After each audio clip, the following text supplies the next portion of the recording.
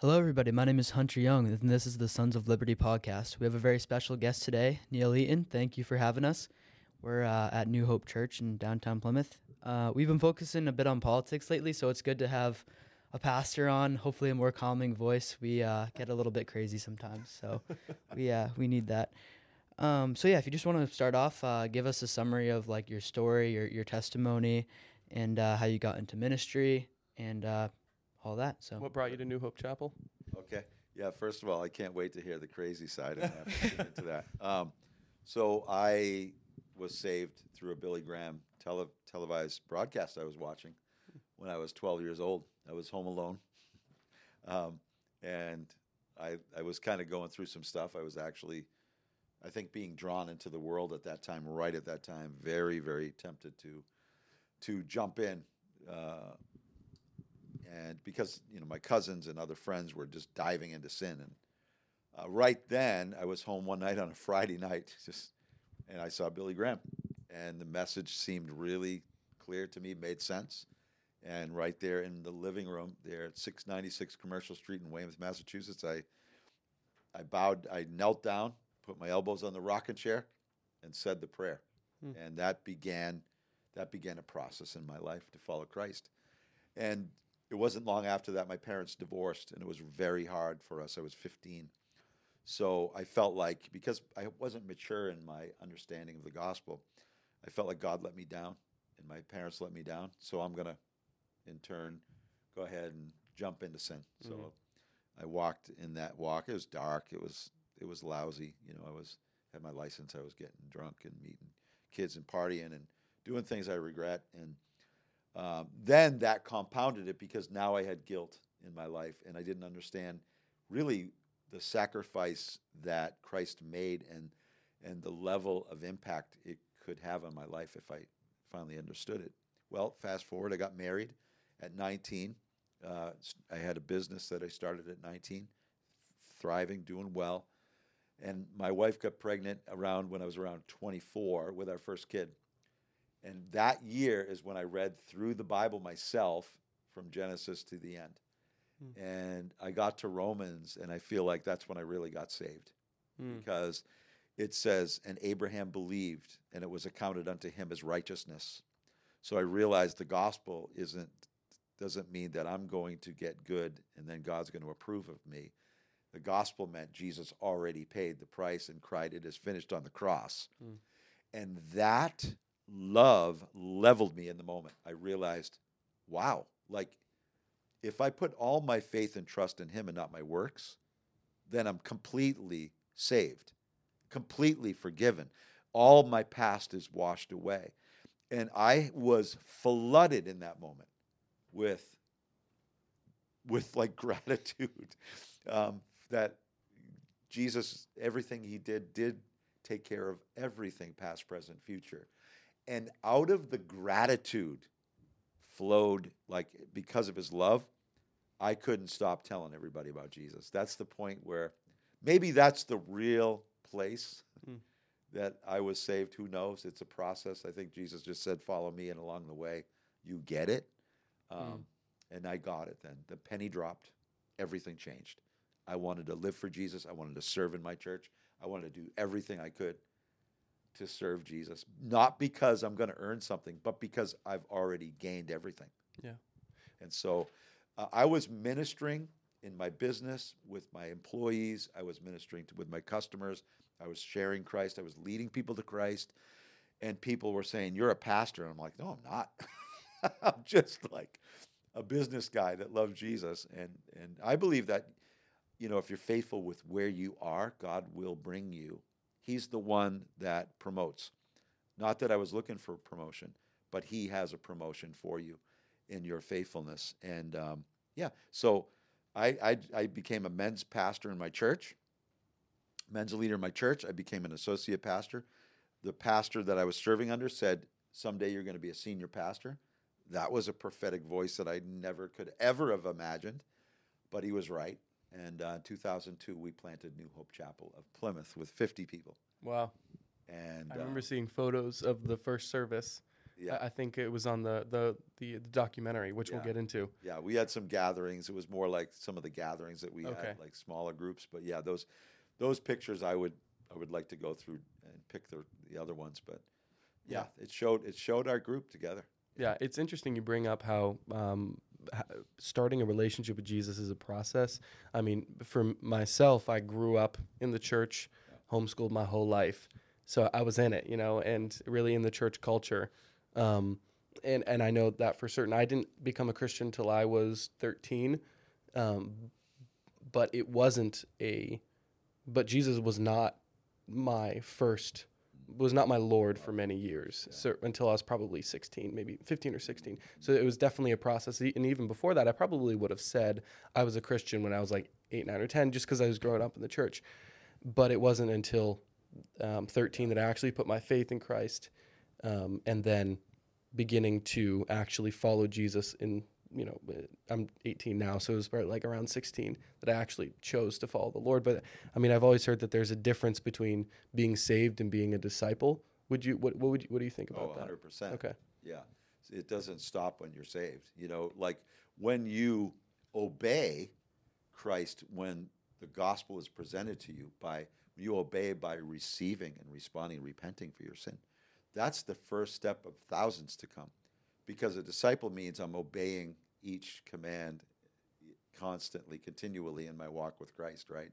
Mm-hmm. I'm like progressing forward in sanctification to honor Jesus, and we're fumbling our way through that, but we need to continually be growing, and that's, I think, evidence that you are saved.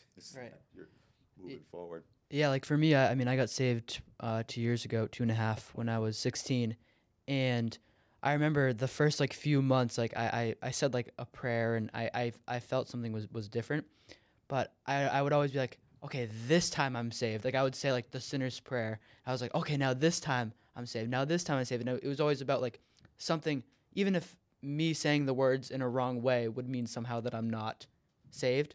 But when I heard the analogy that like when you're saved, it's Jesus's righteousness. God doesn't see you positionally; He sees Jesus, and that was huge. I'm like, oh, that's what I was. You're in Christ. Yes, I'm in Christ. So it's not even me anyway. Like I don't have to worry. Yeah. He's already finished the work, and then like the song "Jesus Paid It All" was like, I played that song on repeat for like 3 months probably. But yeah, I think that.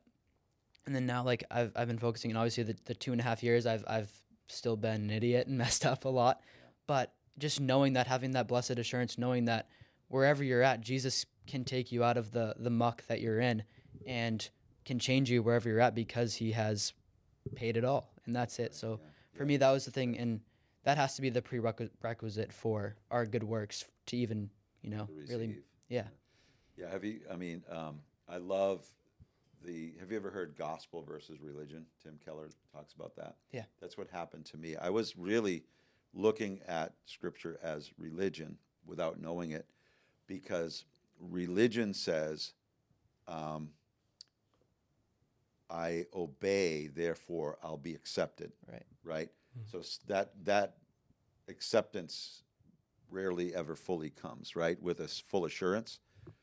But the gospel says, I'm accepted in Christ, therefore I obey. Right. So I had it reversed until I read the actual Bible instead of it coming through somebody else, right? Yeah. And I happened to be for my formative years, in my teenage years, under a very legalistic pastor who was always giving the thou shalts and the thou shalt nots. So I felt condemned when I finally did rebel. When I did go into full rebellion, I now felt condemned, filled with shame and guilt, and that'll never motivate you. It's only the true gospel, that you are accepted when you turn to Christ. Therefore, you live a life of obedience. And that removed, the moment I got into Romans, it removed every shred of guilt and shame, and I knew I was a son.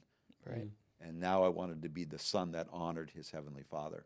Right, and it becomes something you get to do, not something you have to do. So I think that's a huge difference. The burden that's lifted when you Right. move from having to do it, from getting to do it because of what Christ did. It's huge. Yeah. So you started New Hope Chapel 2002, you said? 2002. That's great. So now we're 2024, and you guys came out with you're building a church. You're building a new church building, and you guys came out with a mini documentary called America's Hometown Revival. Yeah.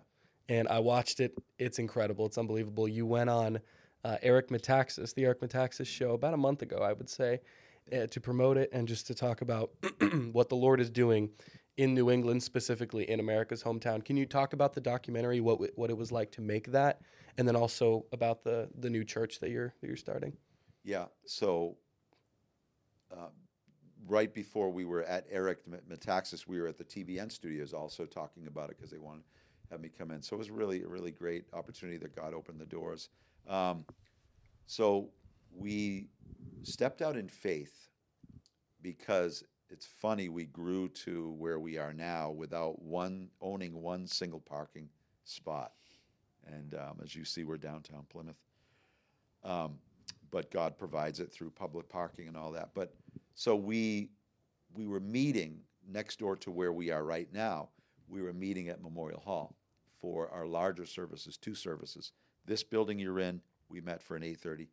The building over there, big concert hall, we met for our second service at 10:30. And we were growing, but because it's a big facility over there, the parking is limited. So we were really growing. We had never not grown all the way to 2018 from 2002, incremental growth, right? You can see the bar charts. But what happened is we said, why did we stop around 2018? Why did we balance out? Why did we plateau? Well, we discovered that we had a guy out in the parking lot every single Sunday and watched and observed and collected data. People would fill the parking lot, new people would come, circle around 2 or 3 times, and then go home because there was nowhere to go. So we said, we need to build a building. So we decided to buy land. In 2020, we bought 18 and a half acres. Wow. And it's in the woods. Right now, we have our coastal campus here, right on the ocean. That's going to be in the woods. And it's beautiful, big, tall pine trees. So we had bought it then, and we've been now, the foundation is pretty much done now, and we're about to build this year, and we hope to be in the fall here of 2024. So when I was thinking about the debt that I would be incurring, I was praying through it, and I sensed the Lord say, this is going to be paid in full. You will not be in debt for long. And then I sensed that God said, tell your story via video through a documentary. So I pulled together some of our media people here, and we worked together and created a documentary and told the story. So when I say America's Hometown Revival, we at New Hope are experiencing a revival. And it's a little scary to say that because people misconstrue, oh, what do you guys think you are, we don't think anything of us. We think about what God is doing. Yep. And he is bringing the drug addicts toward freedom. We are seeing so many people, not just drug addicts, of course, but families, raising children, small kids, good people trying to live right. They're realizing the gospel also saves them. And so we're seeing across the board on all age groups, so many people turning to Jesus. Every single week, we just had 8 people this week. This is just this week. Last week, there was a number. Every week, there's a number of people that are responding to the gospel, and then we move them into discipleship because we get them into our growth track. So we created the video because we wanted to tell the world the story. And I just felt a great assurance. God said, tell your story, I will provide. So we're just obedient to that. And so we just got a check from somebody in Texas we don't even know for $500 the other day. Just, hey, saw the video, believe in what you're doing. We want to help support it. We had been up against so much resistance through a very small group of people. Butters, one couple kind of got everybody going and worried about things that aren't going to happen kind of thing. So You ever hear of NIMBYs? You know what a NIMBY is? No, I've not heard of that. NIMBY is people that say, not in my backyard. Okay. So it So started those with people. one person, Okay. the sky is falling. Yep. Everything's going to fall apart when the church moves in. And then they got some neighbors going, and we love our neighbors. We pray for them. We respect them, but that is the story. And they would come to town hall meetings. We had many town hall meetings. Our church would show up, maybe 125, 150 of us. The town would put us through 3-hour long meetings, and there were people there trying to just really vehemently trying to stop us. And we never would have imagined in America's Hometown, which began as a church plant from Leiden, Holland. They were from England, went to Leiden, Holland for a while, and then ended up here. That church transplanted here. This nation began in this town as a church plant. Right. 400 years later, they're saying, no, we don't want you to have a church. Not in my backyard. Yeah, not in my backyard. That's crazy. In the mini doc, you were talking about about halfway through, so you were talking about the issue with the zoning board and the day that you finally got the yes, go build your church from the zoning board, and that was really powerful. Just bringing you through the documentary. I mean, just from a filmmaker's perspective, I love to nerd out about that stuff. It was just so cool. I can't believe you guys did that. That's everybody here from your church. So it's just your media team who put that together. The media team. Yeah, that's small group. incredible. Yeah, I mean, just incredible. The cinematography was beautiful. Oh, thank you. Yeah. We have some very gifted people here. Yeah, you do. It is incredible. The way it just. I want to get your executive producer to meet some of the people that we have here because you do a good job. Oh yeah, he's nodding. Yes, I think that's. Yeah, I think he's down. Yeah, it's crazy the way it just started up and then it brought you down and then it's like, yes, go build your church, and it was a boom right into the end. I'm so grateful for that chairman because he knew that the resistance was wrong. And it wasn't based on facts. And when he said that, he said, go build your church, have fun. That's awesome. Have fun. And I'm like, everyone that was there, we couldn't clap, we couldn't celebrate, we couldn't do anything. But we got out in the hallway and we were hooting and hollering. That's awesome. Right at the town hall. It's really nice. Yeah, that must have taken the spirit to have the patience to not just do that. So, real quick about the revival, what we're seeing is multitude of salvations, baptisms. But what we're seeing is the works that Jesus did. Jesus healed the sick. Jesus delivered people from demonic influence in their lives. We're seeing that all the time. So when you ask about revival, not only are we seeing people respond to the gospel by coming and becoming born again, but God is changing their lives completely. And it's awesome because if Jesus did this all the time, his church should be doing these things all the time. Right. Yeah. Yeah, I mean, I got saved young, and I think that this generation, my generation, Gen Z, I think we're looking for answers. I think COVID was actually a big way for people to open their eyes and kind of see the way the world works and be like, I'm upset. And I think it took a lot of people through a dark place, but I think God is using that because God works all things together for good, obviously. And I think we're seeing the fruit of that in the heart after God. And I think a lot of people don't even know it. They have a heart after truth and after something, and then you find, the truth is a person, because Jesus says, I am the way and the truth and the life. So I think it's awesome seeing it all play together, and it's easy to be hopeless and say, the things in the world that's going on are terrible, but yet here in America's hometown, God's doing things that are that he's always done, and he's going to keep doing it. We have a tremendous group of young people too, a lot of Gen Z, millennials that are fired up.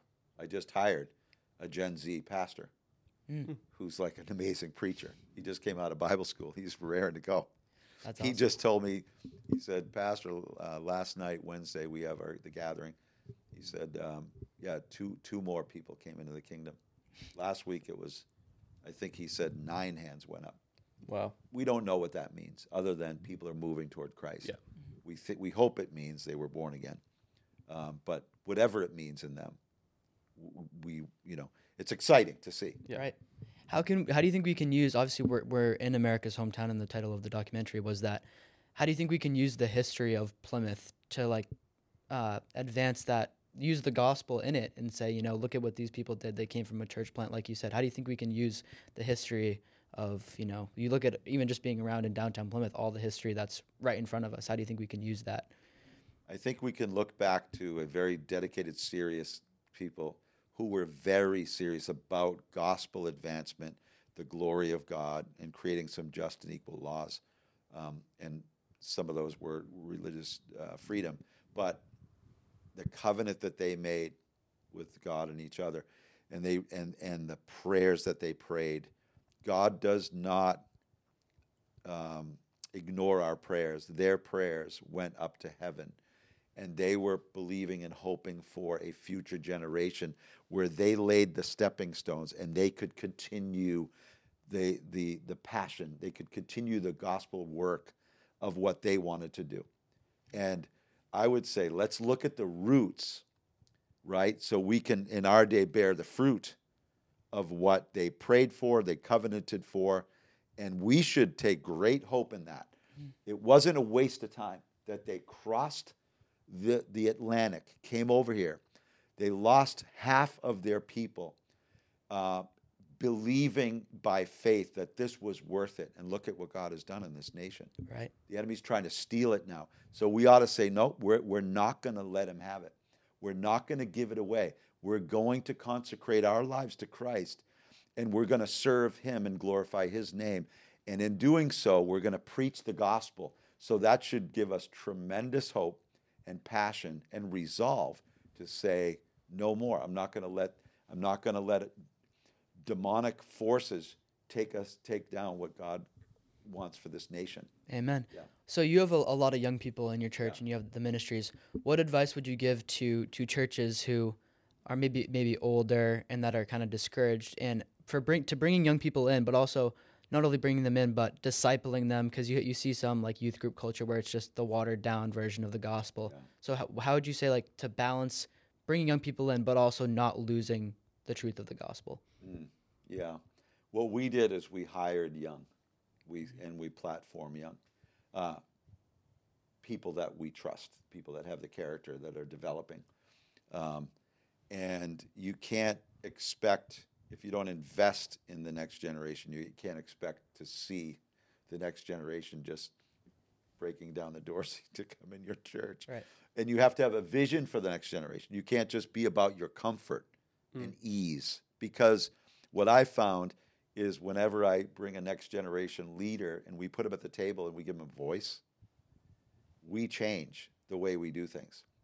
The message never changes, but the methods have to change, because with each generation comes a different way of seeing life, a different way of approaching life. So if we're not willing to change our methodology, you might as well just say, okay, we're just going to sacrifice a generation because of our own conveniences. Can't do it. Jesus changed his methodology a lot to accommodate the context and the people that he was with. Yeah, I think, have you seen the movie Jesus Revolution? I think it's such a good example of that. You look like the hippie culture. You're like, oh, God. I lived it. I was there. Yeah. They're not all gone. Yeah. I used to have hair like you.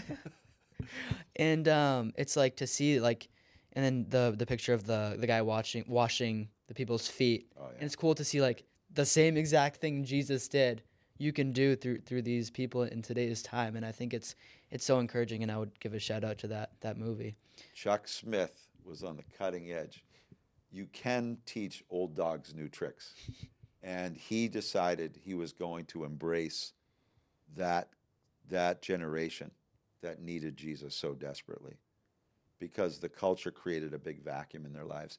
They were going for sex, drugs, rock and roll, and that's what they thought, just freedom, sexual revolution, freedom from any constraints, and it brought them into a pit of emptiness.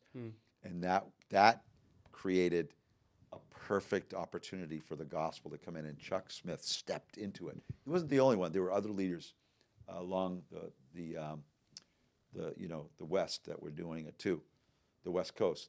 But I ended up getting the benefits of it traveling across the country to the East Coast. that's when I first came to Christ at 12, which built with Billy Graham. So there were some good seeds being planted in my life because my youth group leader was a drug addict who was hitchhiking from the East Coast to the West Coast. He ran out of money, him and his buddy. They had no money. They were desperate. They were starving. And one guy picked him up and said, hey, if you go to church with me, I'll bring you home, give you some dinner, you can take a shower. And he goes to church. Teen Challenge was there. He ended up never going to the guy's house. He ended up going to Teen Challenge to get completely discipled, came back and was my youth leader. Wow. So that passion, That's that incredible. energy was a seed in me that said, I want to be like him. Mm-hmm. I want to have that passion. Yeah, that takes some real biblical manhood to be able to do that, and to be able to do what Chuck Smith did, to have the courage to stick out, even among the church community, as kind of like the oddball. You know, even among his church in the movie Jesus Revolution, there were people in his church who didn't like the direction that Chuck Smith was taking their church body, but that takes real biblical manhood to actually stick out and to do that in that generation. In this generation, what does it look like for biblical manhood to lead the culture and to lead the church? You have to block out the voices that are trying to steal the masculinity of a man. And you have to look at Jesus, because manhood and Christ-likeness are synonymous. So we have to look at Jesus, how he lived, how he spoke, how he walked, and not be afraid to be bold, not be afraid to speak truth. Of course, you're only as good as the way you live your life, as far as whether people would take you seriously or not. So I think and I borrow this from Edwin Lewis Cole, who, if you have not heard him preach, he was a prophetic voice to our culture in the 80s and 90s. But he said manhood and Christ-likeness are synonymous. We don't have to wonder what kind of man we should be. We already know. We're supposed to follow Jesus. And so the more courageous men become and shut down the voices that say you can't be a man. I say this is a time where we need true men who aren't afraid of being, accused of masculinity or whatever. We are made as male. God made us to be masculine. So we need to be masculine. And that never means abuse. Mm-hmm. It never means inequality. It never means anything like that. It means to be like Jesus, who raised up the marginalized and saw everyone as equal. But he never abused it to a point where people were subservient to him. He said, I didn't come to serve, I didn't come to be served, but to serve. And so, but I think what's lacking is manly voices in the culture. And we've surrendered to the feminization of manhood, which is demonic. That's good. It is. Yeah, and I think today, that's men are they feel beaten down, and you look at the suicide rates, and it's good as Christians, like, we have the answer. We need to be out there. You say, oh, you wonder what a man looks like? Oh, God became a man. I think that would probably be the best example. Yeah. The one who created men becoming a man. There you go. Yeah. Pretty simple, So I think that we need to stop as Christians acting like that, the gospel is so confusing, or who Jesus is so confusing, because it's all right there. And as a man especially, it's like he's right there. He's a man, and yeah. It's so clear that his example is, again, a testament to how men should be and what it looks like. And we don't have to wonder. We don't have to look to Andrew Tate, or we don't have to look to all these other people, we idolize athletes, we idolize all kinds of different people. Yeah. But again, they become false idols. And I think that we need to throw them away and say, here's Jesus, the man, the quintessential man, and be like him. So yeah. All these other fake men are really just boys who shave, and I think that what society calls toxic masculinity, what they used to call toxic masculinity was that domineering man who was misogynistic, and I think it was an accurate representation of incorrect, how to use your masculinity incorrectly. But now what the culture calls toxic masculinity is just biblical masculinity. They demonize you as a man for wanting to provide, for wanting to serve others, for wanting to have a wife and to have a lot of kids. Like that's what it means to be a rebel these days, is to get married young and have more kids than you can afford. Right. Like that's what it means to be a rebel, and that's what they call toxic masculinity. I mean, that's crazy. So the church has such an opportunity to reach out to young men, especially in New England. I mean, we're a New England-based podcast. We're trying to reach out to the young men, especially of New England. We have such an opportunity to reach those people because they are starving for truth, especially in my generation. They're starving for something that's real. They're starving for meaning, and men get meaning through work, through determination. Yeah. They get meaning through having a family and serving God and serving a vision that is bigger than themselves. And the church has such an opportunity not to be like, oh, we don't get political. We're not going to talk about the political issues of the day, like abortion and transgenderism. But the church should say, hey, you should, as a man, fight for something that is bigger than yourself. And us as the church can be like, hey, join us. We're fighting for Christ. We're bringing the gospel. Right. Like that's the largest and greatest vision you could fight for. So how are you navigating in your church talking on culturally sensitive issues that the culture says that are political they're not actually political. Things like They're moral. Yeah, they're moral. Yeah, things like there are two genders, life begins at conception. Absolutely. Very basic things that our nonsensical culture has trouble wrapping their minds around. How do you, as a senior pastor in a very liberal and godless area, navigate quote, political issues? The Bible says, speak the truth in love. So you do both. Speak the truth. Boom. How? In love. Don't speak the truth if love isn't the motivation. If you're just angry about the world and the culture, don't speak the truth. Speak the truth with a motivation of love. So if I speak on LGBTQ issues, I make sure that I have the love of Christ for every LGBTQ person. If I speak about abortion, I make sure that I have great love for the woman who found herself in a place where she was afraid, didn't have support, that I have a great love for her. So I do both. I speak the truth boldly, but I speak the truth in love. And then I always say how we're all sinners. We violated God's law. We all deserve judgment from God. But that's why God sent his great mercy. So you always need to present the truth of sin that demands repentance. That's being prophetic. And then you always have to preach grace, right? Because for those who do repent, there's grace for you. And then we're all on the same level playing field. We've all sinned and fallen short of the glory of God. So here's what I think churches need to step in. We're very good at bringing a pastoral message, but have we been faithful with bringing a prophetic message? When I say prophetic, I don't mean in this case speaking future events, like speaking, predicting the future. I'm speaking like John the Baptist was a prophetic voice in culture. He spoke plainly, boldly. He was not afraid to be direct about the problems the sin that people were bringing. So there's an overemphasis in some camps on the pastoral where we're going to, it's all grace and God will forgive you, and that's so necessary and important. But many times it's absent from the prophetic, bold proclamation of sin. The two have to go together all the time. Yeah, so they need to know that this God is offended by your sin, and that it's wrong, and the wrath of God is coming because of it. But Jesus came to absorb the wrath of God for your sin. And if you will trust him, repent for your sins, and believe in him, you can be completely forgiven. And so that it has to be combined all the time. Yeah, and I think the other end of that is speaking the truth, but only speaking the truth and forgetting the love. And I think that we have people, and I think that it is partially on the church as to why we don't mix both together and we don't literally obey the Bible because it's a Bible verse.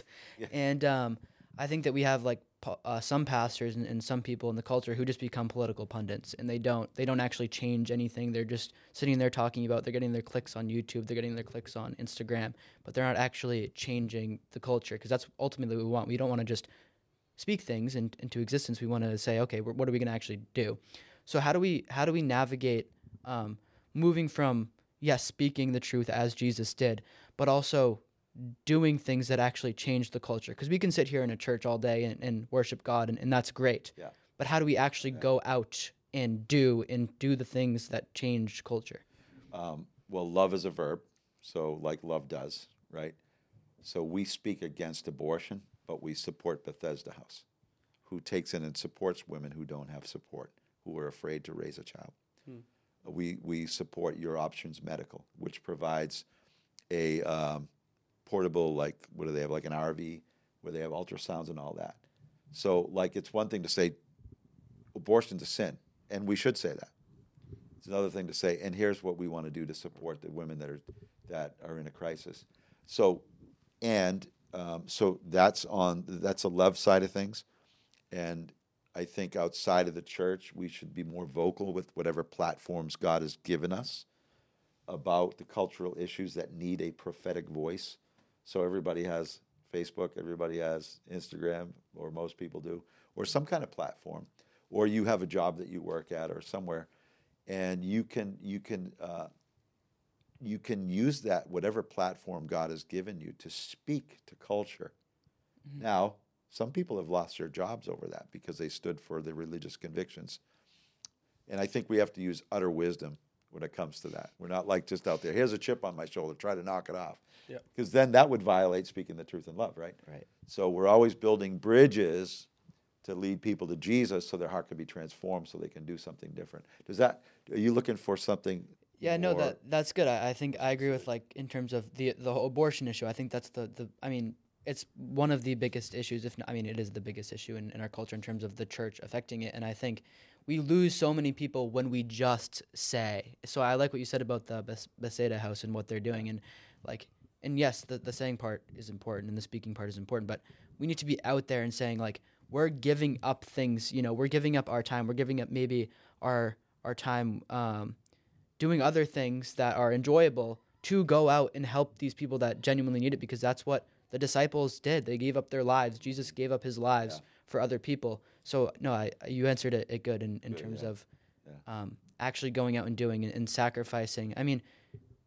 Like, I play video games, and I'm like, well, what am I doing? I could be, like, we need to live radical, and I do this in my own life, and I'm like, yeah, there's a time for fun, obviously, but, like, we need to live so radical that the culture has no choice but to see Jesus in us. So I think that's what we miss. People your age should read John Piper's book, Don't Waste Your Life. Have you read it? I've read some excerpts, but I should probably read it. It will really challenge you if you want to be challenged. Yeah, for sure. So, anyways. Yeah, there was. I wanted to bring up, since we have you here, I wanted to bring up the Teens Against Gender Mutilation rally that you spoke at back in June. I was so impressed with you, man. Oh, you thank you. are gifted, I appreciate that. You are so gifted. Thank you. Proud of you, man. Thank you. And we're still running Turning Point, and he's the vice president now, actually. So. Congrats. And I just wanted to bring that up because you gave the gospel at the end, and it was that event was unbelievable. We had like probably, I think it was like 16 protesters showed up, but I don't know if they were just calm, but the way that you, I don't know, brought them in, I really think encouraged them to listen and not just be there and protest, And we got to have some really good conversations with them afterwards. I know my buddy Seamus and a couple other people were giving them the gospel, and it was a really good, really, really good opportunity to speak truth, speak the prophetic voice, because we were saying truth very plainly, but also presenting the gospel in a pastoral sense. So I think Michael King was a rock star. Oh yeah, he did a great job. And the data is very helpful to show,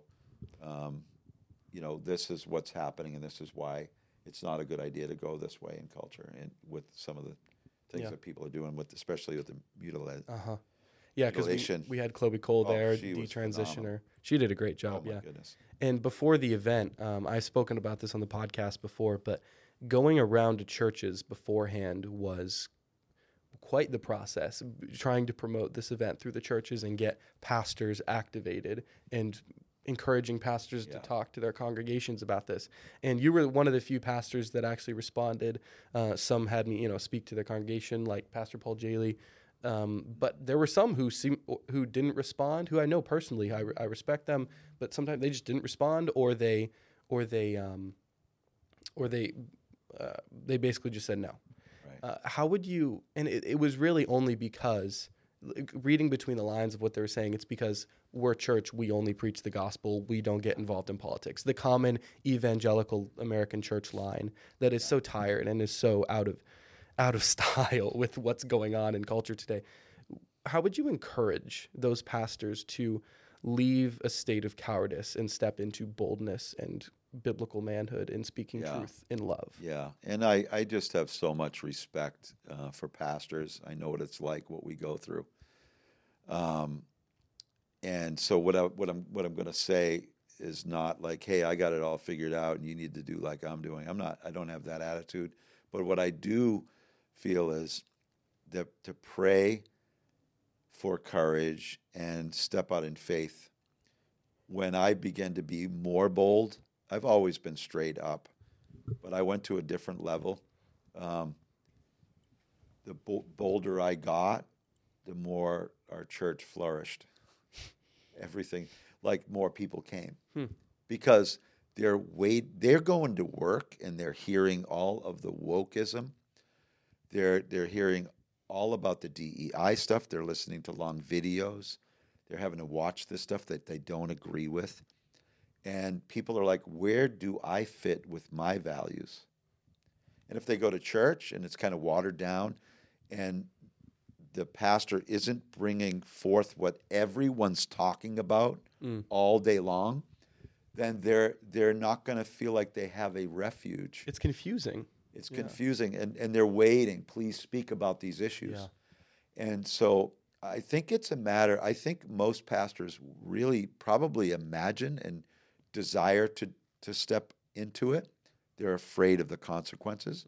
And let's not underestimate, in some churches, the consequences are very real. Yeah. I have a friend that basically was driven out of his church because he spoke about some cultural issues. And certain church polities are structured where the congregation has the rule, and some pastors are almost like employees of the congregation, where that they don't have a lot of authority or power. So there's consequences to pay. But I would say step out in faith and do it anyways. Courage is basically doing it afraid. Yeah. And what I've seen is God honors when we boldly proclaim all of his word, not just one side of his word, but all grace and truth. Grace and truth. So our church has grown in numbers. Again, everybody says, oh, you're all about numbers. No, I'm not. I'm about souls. I care about souls. More people have come to Christ because I've been bold. More people have been discipled because I'm bolder. The money, there's been greater giving since I've been bolder. We shouldn't be afraid to be a prophetic voice in the culture, Yeah, and I'd say Jesus was pretty bold. Yeah. when he knocked over the tables in the temple, I don't think he was saying, "Oh, I'm sorry, guys. I didn't really mean to do that." Right. Like, he knew exactly what he was doing, and he knew why he was doing it. Yeah. Right. And I think that's why the relationship with Christ has to be like, we are doing this in a humble spirit of boldness. It's weird to those two combined, but we're saying we know that what we're doing, it's not us doing it. It's not our will. It's God's will. And in that, why would I not be bold for God's will? It changes your whole paradigm of looking at things. Yeah. And I'm not saying that there wouldn't be a consequence. I'm blessed right now that the consequences are more on the positive side. We've lost people, and that breaks my heart. But some pastors would probably pay a great price. They may not have an increase in giving. They may not experience the numbers growing. But we have to already decide that I decided I will be bolder and more prophetic, whatever the cost. And the enemy comes at you harder too. Yeah. So I paid that price. Believe me, I paid that price. So yeah, but you're right. I mean, it's the end of the story is we're going to answer it to Jesus Christ. Right. For whether or not were we cowards, because cowards don't have a place in the kingdom of God. He spits the lukewarm out of his mouth. Yeah. So I would encourage pastors that I love pastors. I minister to pastors. I coach pastors. I serve pastors. I would encourage them, do it afraid, and do it with wisdom, real wisdom. Yeah, having courage doesn't mean you're not afraid. It just means you're stepping out in faith. Right. Yeah. Yeah, and I don't know if you know Paul Washer. He's a pastor, and he was telling a story of how he was out in like the Amazon rainforest, and they had to go through they were on like a small little like dinghy boat, and there was spiders all around, and there was like all kinds of things, and he's like, I wasn't scared. I grew up on a ranch. Like I dealt with these kinds of things. But the guy next to me was a pastor that I had known for a while, and you could see him in the corner, and you could tell that he was scared. There's not a good word to say, but he was very scared, but he did it, and that made them no different. It didn't matter that Paul Washer was not scared and that this guy was scared. It matters that they both did it. Right. So I think that's been a big thing in my life is like, oh, I'm scared, therefore I shouldn't do it. I should wait until I'm not scared to do it. Right. And I think that's what brings about a lot of cowardice is not being willing to do the thing that you need to do. Yeah, that fear can be paralyzing if you let it control you. Yeah. Yeah. Prophets in Scripture don't have a good track record of things, of the blessed life. Like heads come off and, end up in prison and all kinds of things. So, but nonetheless, look at John the Baptist, right? But look at how Jesus really affirmed him as the greatest prophet. Yeah. So what matters is what we do for eternity, right? Yeah. Sure. Such a good point. I think we need to start thinking 1, 2, 3, 4 generations ahead. Not even looking at our own life and saying, oh well, if I live 80 years and I don't see the fruit of my work in those 80 years, then I failed. It's like, no. There's so many people that in their own life they might not have seen all the fruit play out, but the things that people have laid out before us, and I'm seeing this now in my own life, things that I see people do in the 50s, 60s, 70s, listening to preachers, and I'm like, they laid that for me, for my generation, for my time. And I think that's so powerful, and it's such a testament to the faithfulness of God, and that, again, it has to be for God. It can't be for looking at the world and all the things that are going on. I think to encourage pastors, too, would be to say, read, if you haven't read the book, Live Not by Lies by Rod Dreher. Have you read that? No. It is phenomenal. And what he does is he takes the history of the Eastern Bloc nations under the Soviet rule, and it really, like, the fact that they overcame that and the wall came down and all that was because Christian leaders led the way to be voices. They decided not to live by lies, and some of them paid heavy consequences. Chuck Colson writes about it in the book The Body, which you would love that book. Leaders that said, you know what, come what may, we're going to speak the truth. They had underground academies, they had all kinds of stuff.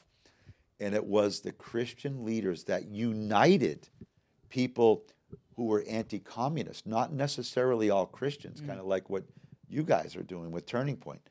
And it united people, and it's always the liberty that we find in Christ.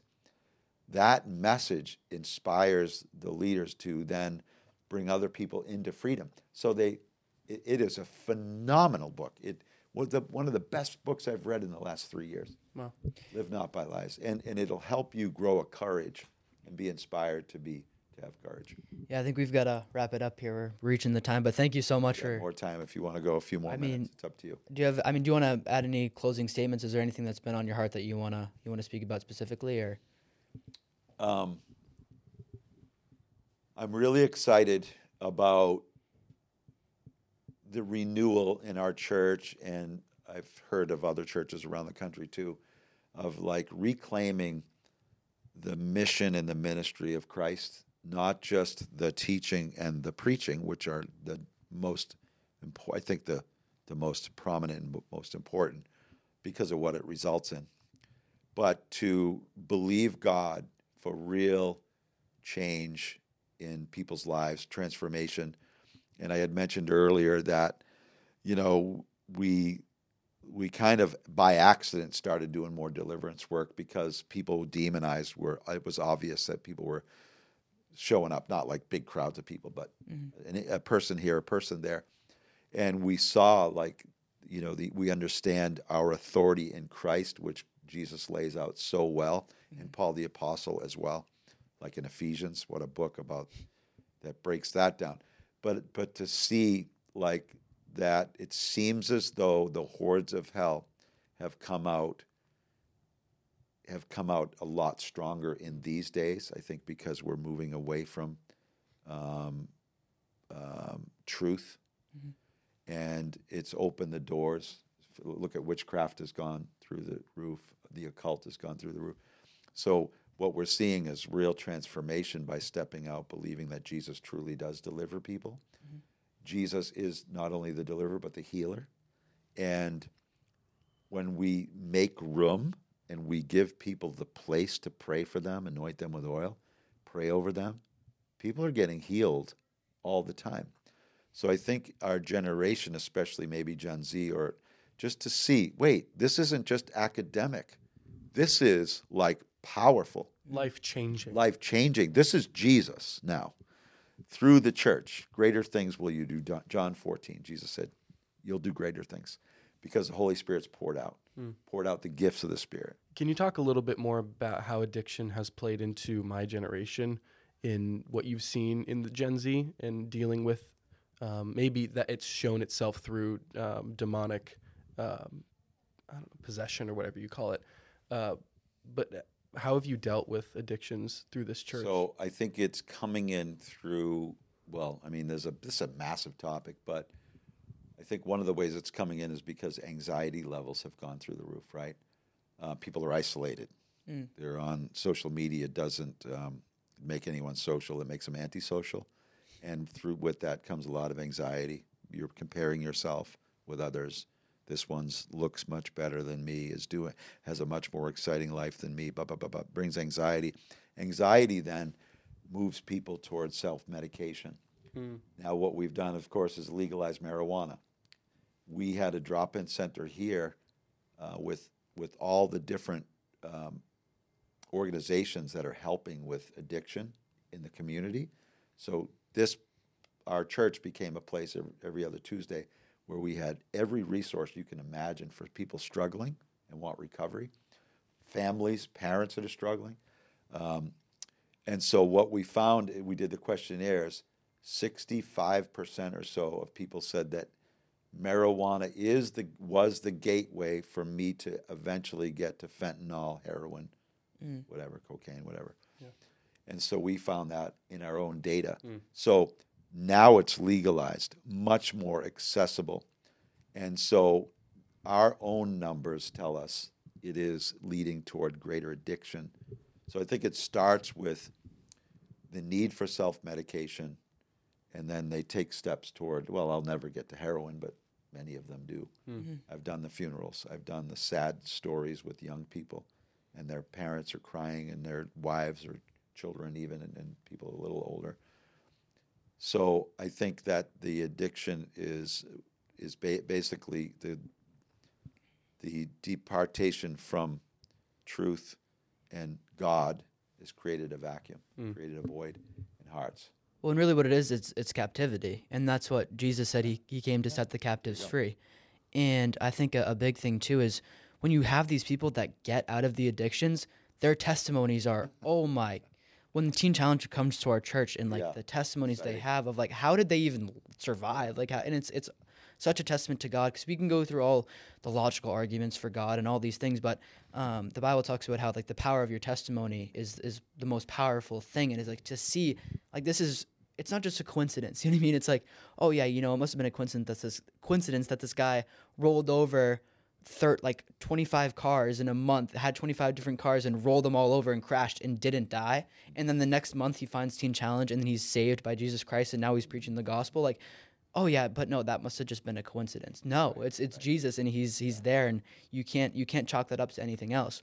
So I think that in a generation where even with the phones and the drugs and everything that we're stuck in, and I've had this in my own life, is that we're lking for an experience. We're looking for the thing that we're chasing is God. We don't really know it. And I said this a little bit before, but I think that acknowledging that Jesus is the only one that can fill that hole, that void in your heart. We all have a God-shaped hole in our hearts. And just seeing that and seeing the real lives transformed is like, it fires me up. And it's like, I just want to go out and do whatever I can and share my story. So. Well, I know addiction was a big thing to bring up right at the end, but I thought it really speaks to our generation. It's such an issue for our generation. So we started Celebrate Recovery here a couple of years ago. One of the hardest ministries that we started, because it is the realm of helping people get liberated from bondage. And so the enemy doesn't want the church coming into his territory. I love what Jesus said, right? Upon this rock, what rock? The gospel, proclamation, like Peter just proclaimed.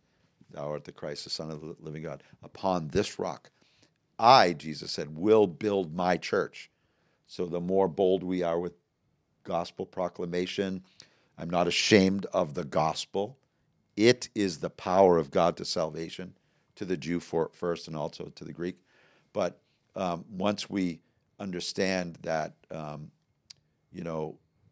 addiction needs a gospel carrier. But what happened is we were trying to get this thing going, and it seemed like all of hell was against it. We even had one of our leaders who was doing so well died of an overdose. Wow. So we're like, oh my God. It was like being decimated, the leadership. We couldn't even get it off the ground with leaders who were committing because they were getting attacked. But it's been off the ground now for 2 years and thriving. So awesome. It is an absolutely essential ministry. Not every church can do that, because you have to have the right people who have the passion and they have leadership skills. But yeah, it's a beautiful time to be a Christian and to do the work of Christ on this earth. Thank you, Neil, for coming on the podcast. How can people find you, support you? How can people support the church? Well, if they want to go to americashometownrevival.com, we would love for them to see that and pray for us. We have so many other great churches around that we partner with, so we're not the big show in town. We're all working together. But pray for us as we step out in faith. We're about to take on $6 million in debt. Oh boy! We've raised about Dave Ramsey $3 million plus. Yep, and that's why we believe that God is He's going to help us with that. So we have great faith, and we're doing it because God called us to do it. So we're excited about it. Thank you, Neil. Thank you, guys. Thank you Appreciate so much. It. Thank you so much. Thank you, everybody, for tuning in to the Sons of Liberty podcast. My name is Sam Mealy. My name is Hunter Young. And we are the Sons of Liberty.